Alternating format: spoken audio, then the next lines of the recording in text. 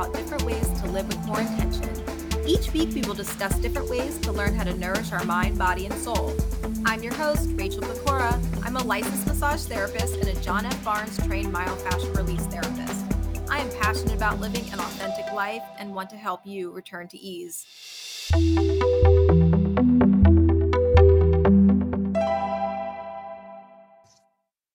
Today, we have a special guest, Michele Bolinger, from Forever Amber Acres Animal Sanctuary. Michele offers an individualized equine-assisted program for military veterans, first responders, as well as civilians and small groups geared towards personal development and team building.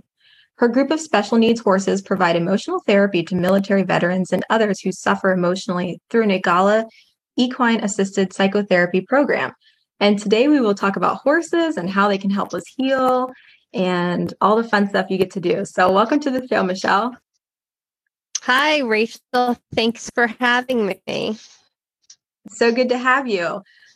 We have plenty we can talk about. So you are located in Medina and you have your animal sanctuary where you have your assisted equine program.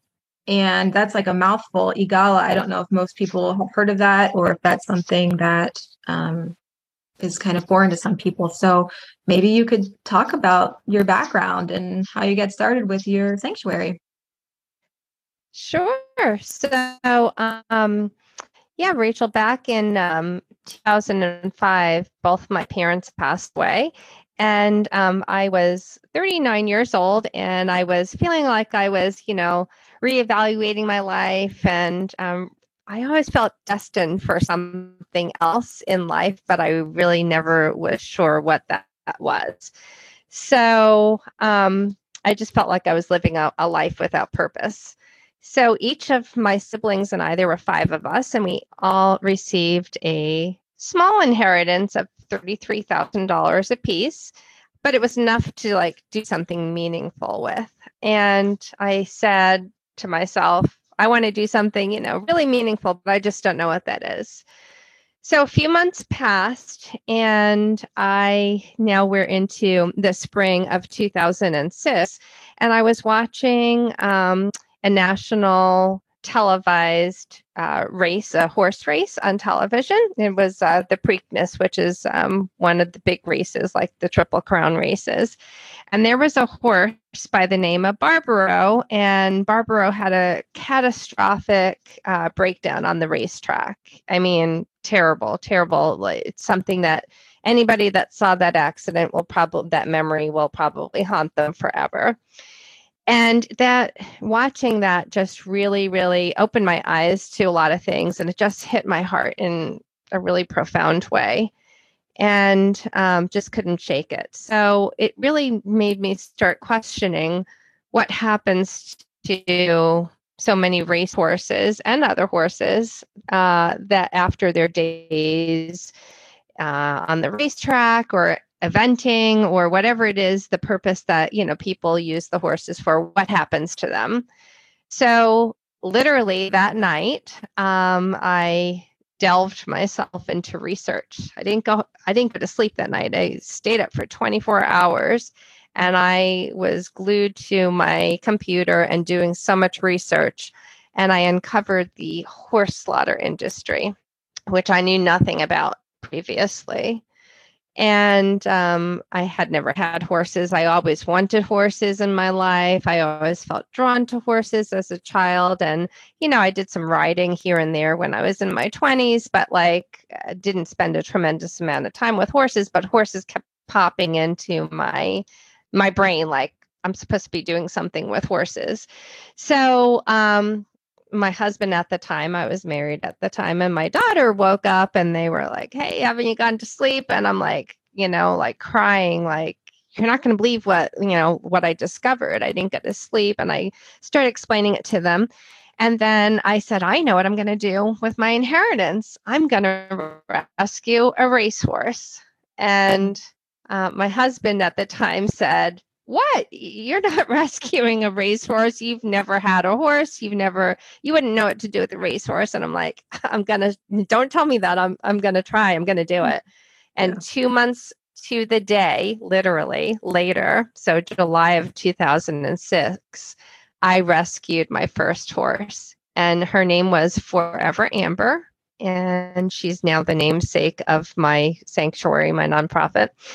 And Forever Amber was this big, majestic, red horse, a chestnut horse, very fiery, big personality. And she was Canadian bred.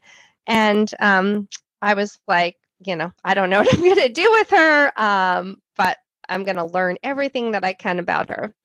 So I rescued this horse, and I had her in a boarding facility about 45 minutes away from where I lived at the time. And I hired a trainer, and I basically decided that, that year I was going to learn everything that I could, that the trainer could teach me about the horse, how to ride the horse, and do all things that people do with horses, or at least that I thought people did with horses. Right. So that went along. And as time, the weeks and months were passing by, it became obvious to me that it really wasn't about riding the horse that was most meaningful to me. It was about the time I was spending with the horse on the ground, and how she was being around her made me feel. It, just like if I went to visit her after a long day of work. I was working corporate America at that time, and I could have a headache or feel sore, or, whatever the case was. And all of that would just magically disappear. And I didn't know how to explain that or not, but that just happened.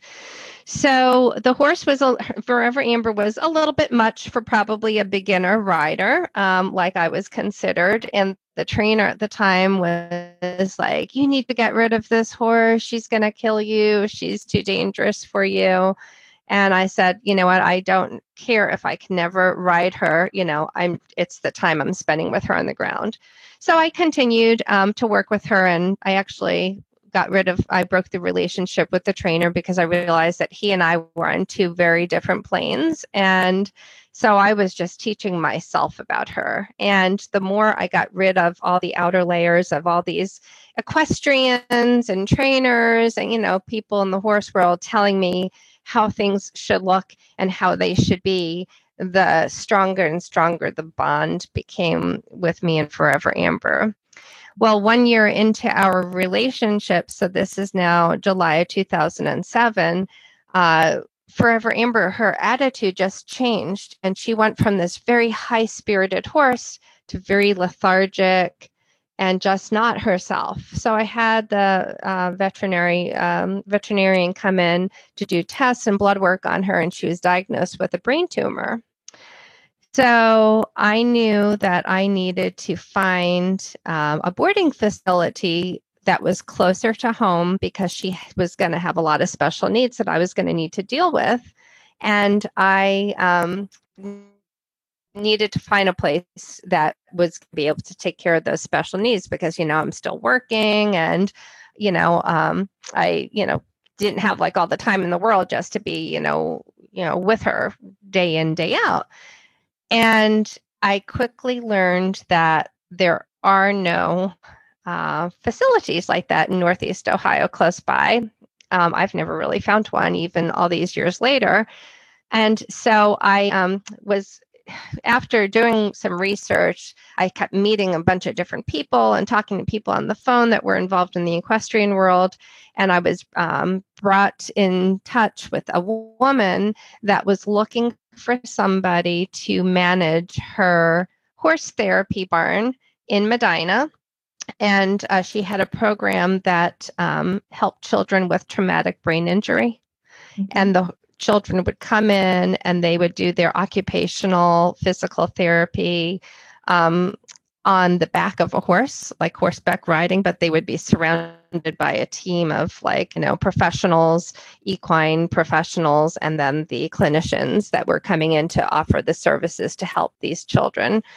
And so the deal was you can move your horse here to our facility, which would be a lot closer. It was like 15 minutes away from my home. And in turn, I'd get free board, and then I would be able to take care of their 10 therapy horses that they had at the time and help them run their program because their owner was an absentee owner that lived in another state. Oh. So I'm like, wow, this is great. So my husband at the time was out of work, and so I was like, I've got a job for you. We're going to be saving on the money for board, and you're going to help take care of Forever Amber at this, boarding facility while I'm going to work during the day. And you're going to help me learn about this, therapy, business. I think this is really cool. So fast forward about a year later, it was 2008. I rescued another horse, one of the therapy horses at the facility where we were taking care of. Was in need because he could no longer perform the duties that they needed him to perform as a therapy horse that was actually doing like therapeutic riding because of his age and some ailments that he had. So what do you know? I have now 2 horses, and I'm taking care of this facility, and the owners were looking to sell the business and sell the property. And so I'm like, this is it, this is what I'm supposed to do. I'm going to try to buy this business. Well, things didn't work out for various reasons at that business. And so I'm like, I'm going to buy my own farm. So by August of 2008, so this is now 2 years into my journey, I bought this 11.5 acre farm that's now Forever Amber Acres in Medina. And it was a blank canvas of land. And I'm like, this is what we're doing. We're going to build up this facility and rescue horses. And then the horses will do a therapeutic, I thought at the time it would be a riding program, but that's not the route that we ended up going, but that we were going to develop some kind of therapy program. And because military veterans have always been very near and dear to my heart, I said, we're going to cater to that audience for their service. We're going to give back to them. And the horses, it would be their way of giving back after they were rescued. So the way things work out in life, my marriage, dissolved. My husband, we parted ways, and we're, still friendly to this day, but it was my dream. It was my vision. It wasn't his. He was like, you're going to stop here, right? And I'm like, no, I'm only just beginning, I'm not stopping, so, so we amicably decided to divorce, and, we try to work things out, but it just, we had 2 very different ideas of what life was going to look like. And so I continued to go on my journey. And for the first 5 years, I ran what Forever Amber Acres as just like a private facility out of the funds that I was like actually making during my day job because like I really just didn't know which direction I was going to go into. So in 2013, I was talking to a friend who happens to be an attorney, and she said, it sounds like what you're doing is like the work of a nonprofit organization, but you're not a nonprofit organization. You need to be able to build this thing up and be able to receive, grants, funding, and donations where people can, contribute to keep your, place going to be. So I was like, that's great. That's like some other people that helped me form the nonprofit. We're a 501c3 organization, and it's so people that donate can get like a tax deduction from doing that. And then I got together a board of directors, and we started our, putting together our mission statement and figuring out what it was we were supposed to do. So the more and more research that we did and the more people that we talked to, we realized that the horses that were coming to us were not the traditional like riding horses, like the therapeutic riding program that I had previously taken care of. That the horses that were coming into our pathway were horses that had like emotional, like trauma from their past experiences, that were challenged physically and medically, and that really they weren't riding horses. They weren't like safe riding horses, and they just weren't able to perform those duties. And it's a huge liability to also like just an extra layer of liability to have people riding the horses as opposed to doing things on the ground. But we were like, well, what are we going to do, with these horses? So through networking, a friend put me in touch with somebody else who was certified in the EGALA model. It's the Equine Assisted Group and Learning Association, and it's like world renowned in the equine assisted psychotherapy world for being used, and that is very like highly credentialed, and that the horses are all used on the ground, so there's no riding involved, and it's all like a very metaphorical experiential type of program. And yeah, so metaphors and symbolism, they all come into play during this therapeutic process. So my board and I, we got together. We're like, yes, this is it. This is the perfect type of program for us. And there weren't like a lot of other organizations locally that were doing this type of work at that time. And so we're like, we need to do that. But it was very, very expensive to get credentialed and to go through the certification process. And we were a new nonprofit, just basically fundraising to keep the lights on and horses fed at that time. And so it took us a couple of years. It wasn't until 2018, so 5 years into being a nonprofit, before we were really set up to be able to start our therapy program. So it's been like a stepping stone. So that's kind of how we got started. I know that was a very long-winded story, but that's the story.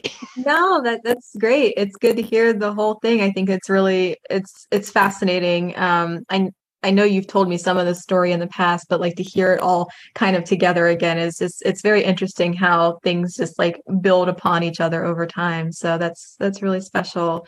It's the universe I say it's the universe hard at work, right? If you listen, like I had in the beginning, all these ideas of what I thought I was supposed to do, or maybe that I wanted to do. And there was a lot of like roadblocks in between there. And I was being told, by the universe, my angels, God, whoever you want to, call it, that wasn't exactly the path I was supposed to take. So I started like listening and stepping back and let the whole thing transform. And it took a lot longer than I expected. But in hindsight, it happened all just the way it was supposed to happen. Absolutely. Yeah. What do you so I know you use the horses like in the therapy program and you're not riding them or anything, but how do the horses help people with the therapy? Like what is their role in the therapy? Yeah. So we have 7 horses that call this place home because that's about capacity for a piece of property size and for the funding that we have to do and stuff. So once we rescue the horses, we rehabilitate them to get them into a healthier state, and then when they're ready to start, like we call it working, they're given that option. We always let the horses choose whether they want to be in the sessions or not, and we listen to as crazy as that might sound, we listen to them and they'll show us. If you listen to their signs that they'll give you, whether they want to be in the session or not. So the horses are a blank canvas when they're in a session, and we try not to tell people too much of their backstories, their names, their sexes, because if we tell people that then that can be very limiting. So we want them to be a blank canvas, and the horse will take on the energy of the person that they're working with, or the people, if it's in a group setting, and they can become anything that the people that are working with them need them to be in the therapeutic process. So they could become like a job or a family member or a traumatic event, or they could become depression, anxiety. They could become anything, really. And so when people come to us and they, usually will tell us, like, what they're presenting, you know, um, goal is, to work with us or whatever. The treatment team, which consists of a mental health professional, myself as the equine specialist, and always the horses. It's a treatment team approach. You can't do the therapy without the entire team. We'll come up with goals, short and long-term goals that the individuals or groups want to meet. And so I could give you an example. Like there was a person that came to us a couple of years ago, and she had a very traumatic past and some addiction issues. She had very, very little interaction with horses before, and that's fine, because this isn't about learning about horsemanship. It's about listening to the messages that the horses will give you through their energy and your energy. And so the woman came, and she was very, very, like, you could tell she was very nervous. And we had there was 3 horses that were in the arena, the therapy arena. And the horses were just like, kind of just standing there, just, eating hay and just hanging out. And then the woman came in, and we stood at this gate, and I explained to her how the program worked, and told her that, she didn't ever have to walk into the therapy arena unless she wanted to be, because anything in the arena or outside in the environment becomes part of the story, right? The person's story.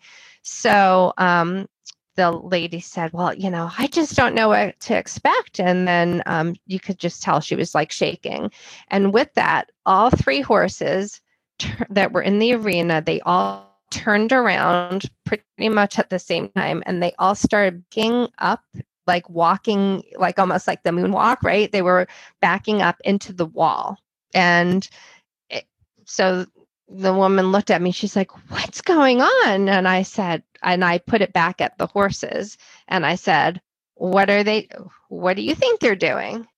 And she said, that's me. They are backed up into a wall, and that's me. I'm backed up into a corner, and I don't know how to get myself out. And then she started to weep. And then she's like, I can't believe this, and I was like, I'm telling you that they're not trained to do this kind of stuff. They're, the horses are at liberty they're just reading your energy, because, horses, we're predators. Humans are predators to horses, and they're prey animals. So their job as like a horse, or as a horse herd, is to keep themselves alive and safe. Very much so like veterans and first responders, right? And so if they're not feeling like safe in the environment that they're in, they'll flee or they'll fight, right? So the horses, they'll mirror, like there's an expression that if you look at a horse, it's like looking at yourself in a mirror. And if the horse's ears were pinned back, or if their teeth were on, like they were biting one another, or an object, or even if they tried to, bite at the client, for instance, I would interpret that from an equine perspective back to the therapist, and then the therapist could relate that to the client from an emotional level to figure out, like, are there people in your life that you feel are, biting back at you? We would use the client's words because everybody sees everything in a different way. Like, for instance, I might see the teeth of a horse going on another horse and call that biting. You might look at that and say it's affection, right? So everybody has a different interpretation interpretation. So as the treatment team, we try to keep ourselves out of that picture and let the client decide what's going on. It's a very external form of therapy. So instead of asking people to dig deep internally, it's an external form. So we put it back on the horses and say, like, what are the horses doing? Um, does the horse, do you think if the client used an expression like, that they were depressed, we would say, do you see depression out there? We would always put it back on the horses because it's easier for a lot of people to talk about it through the horses instead of talking about it internally from their own selves. Does that make sense? Yeah, yeah. It's really fascinating to me. I love horses. I have a very special place for horses in my heart, and I love your horses. I love coming to visit and seeing they're just so amazing, especially when they're all together and the things that you've taught me about them. It's just such a great experience to be around them. Why I don't know if you know this answer or not, but like, why do horses have such a strong mirroring capability? Like, why are they so intuitive? How do they know that stuff? Yeah, I feel it's ingrained in them. Like I said, it's kind of like their survival skills that they have to keep themselves alive. And that's like if they were in the wild or in, modern day, like today, a horse living in the pasture is like a horse living in the wild, right? So, but still they need to, like if there's a scary helicopter flying overhead, or a paper bag or a plastic bag that's, flying through the pasture, they have to assess as a herd or an individual horse, is this something that I need to flee from or fight? Or is it something that I can just, ignore, like, oh, it's just something that's flying around, in the pasture. So they like determine that as a herd. There's a hierarchy in the herd and there's leadership, and every horse has a placement in the herd, just kind of like also like a military unit. And so if the herd leader, for example, decides we need to flee from whatever this scary object is, well, then they're all going to flee or they're going to fight, right? They're going to fight to keep themselves alive. And because they're so highly attuned to their environment, including the people that are around them in their environment, they are so aware of and can connect to other people's energy. Yeah, it's pretty cool stuff. And then, another really cool thing is that a huge difference between people and horses is that, like, once the horse flees or fights, right, to get away from whatever that perceived danger is, then when they're feeling comfortable again, they can go right back to living life in the moment and be mindful of just being a horse again, right? Eating their grass and enjoying the sun or whatever it is they're doing out there. And they can move on a lot quicker than people who many times we ruminate over, why did this happen? Why did this one say this to me? Whatever it is. And they can teach us, if we listen to them, that we too can move forward if we all think more like a horse. Yeah, yeah, I love that because I think in the animal world, it's very just basic, it's instinct and survival. But then once things are not in survival, then, there's no flee needed and you can be happy, then everything's just fine. But humans, we worry about stuff and then we're wrapped in that fight or flight for much longer than the actual existence of the trauma or the whatever the issue is. So yeah, we should be more like horses and Right. let it go. But it's so fascinating because you look at these horses and they look cool as cucumbers. They don't look like they have anything going on. They're just eating or walking around. But it's the little, small things that are such big indicators for them. They're really responsive in their body, and we can take a lot from that too tune into the little things in our own body, you know? Yeah, it's pretty cool. Yeah, I in my training, I have over 16,000 hours of horse psychology and training. So I can, I've, besides the EGALA model, like we mentioned earlier, I've also gone on to go through training in other models as well. So I can give our clients a broader spectrum of, possibilities in their therapeutic process, because not every model works for every client. And there's another, excuse me, model that I'm actually certified. It stands for Arenas for Change, and it's through the Horses Through Mental Health nonprofit organization. And this is more a model that's about storytelling, because we all have stories to tell. And so if we look at the horses and the environment as like a story, we could decide if we're the producer of our story, or the director of our story, or if we're a character in the story, and choose the location. And it's really cool. And it just gives people another option for being able to tell their story, and to help that the horses can help them, if their story needs to change, maybe the ending of the story needs to change, or to help, close a chapter of a book, or, whatever it is. So it's really cool stuff. There's lots of options.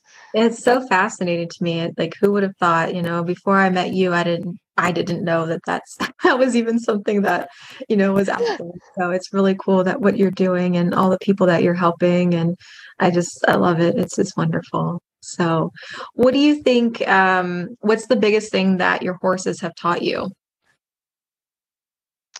To go with your gut feeling, like whatever your gut's telling you, to really, really listen to it, and to stop fighting those voices, of reason that either you have, in your own mind, or that others are telling you.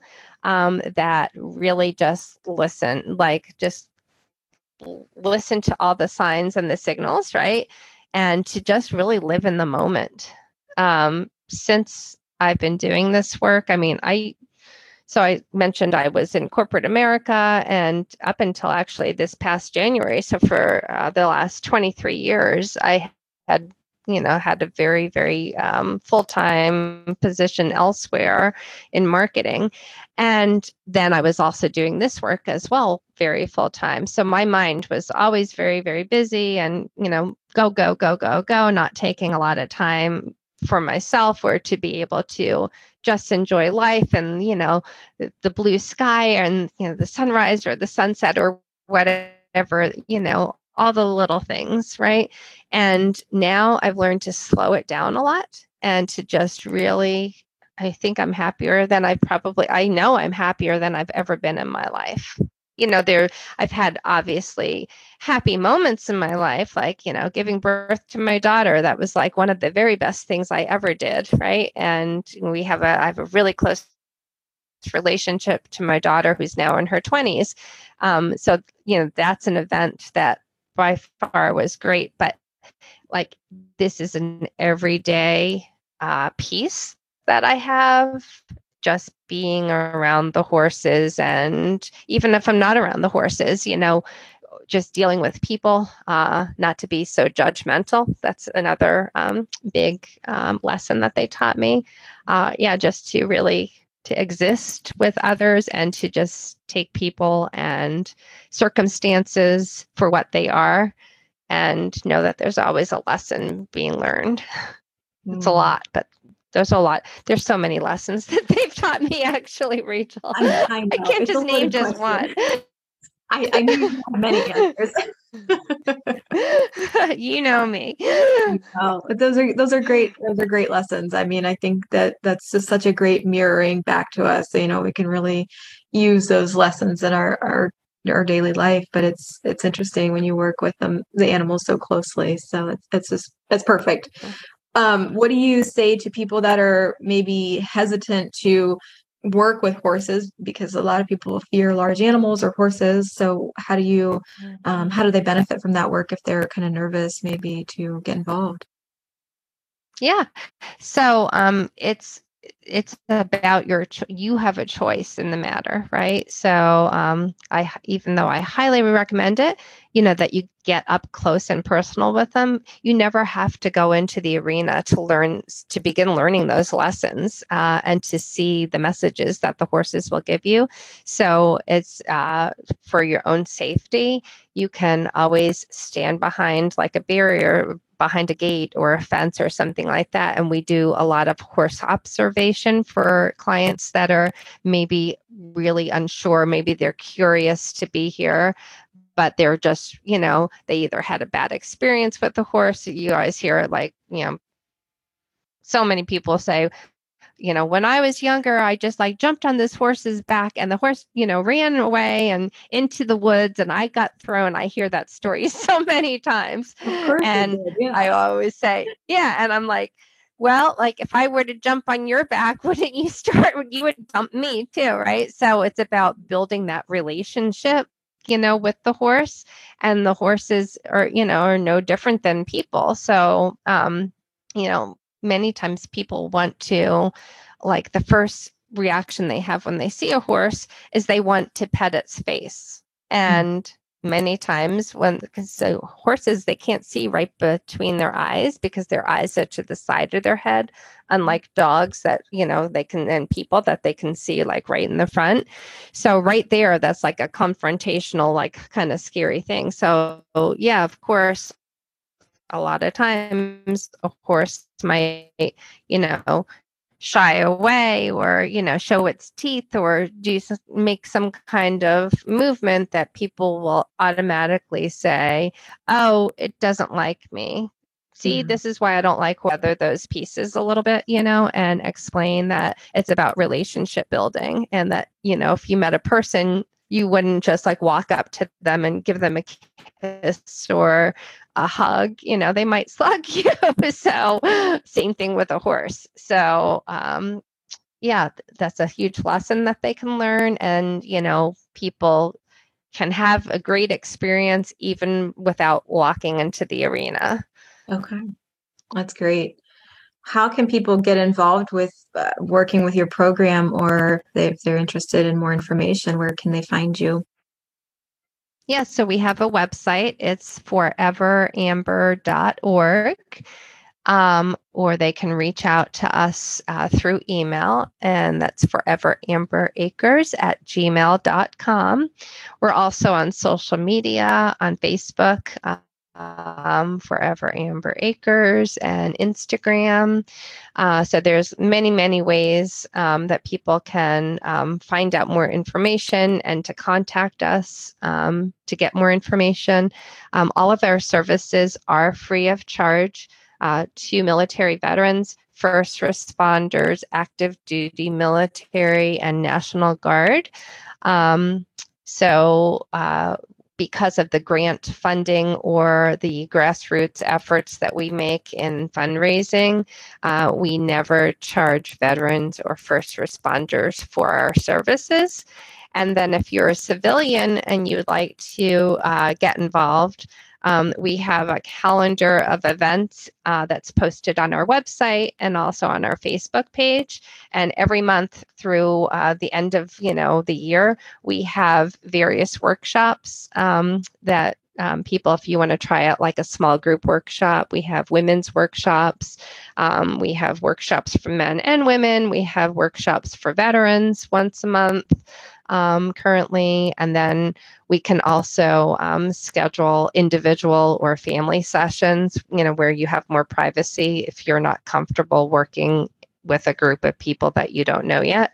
But I will tell you, like, every veteran I think that has ever come here and at least given it a try, because it is scary to try new things sometimes, or people might have a certain level of skepticism. We hear so many amazing stories about how people's lives were changed. That's wonderful. Well, I will link your information, your website and your social media in the show notes below so that when this airs, people can look you up and reach out to you if they have any questions or if they want to get involved. I think what you're doing is wonderful. And I love that you're offering these services for veterans and first responders. I think it's so necessary and such a great thing that you're doing. So thank you for all of your work. And I really appreciate you being here today. So I will get this wrapped up, but thank you for. Yeah, thank you so much for having me. I really appreciate it. I hope that somebody out there listening is, maybe feeling like they need to try something that, if traditional therapy is not working, or if you need kind of an adjunct to, an additional type of therapy, please give us a call. Yeah, I think it'll be wonderful. If not, just schedule a visit and go check out the horses and say hi and see what's going on. It's always. Yeah, you must make an appointment. I should have said that because sometimes people will just try to come down the driveway, but an appointment is necessary. Yeah, make an appointment, but you should go check out Michelle's farm. It's great. Yeah, for sure. All right. Thank you, Rachel. Thank you. And we will see you on another episode of Return to Ease.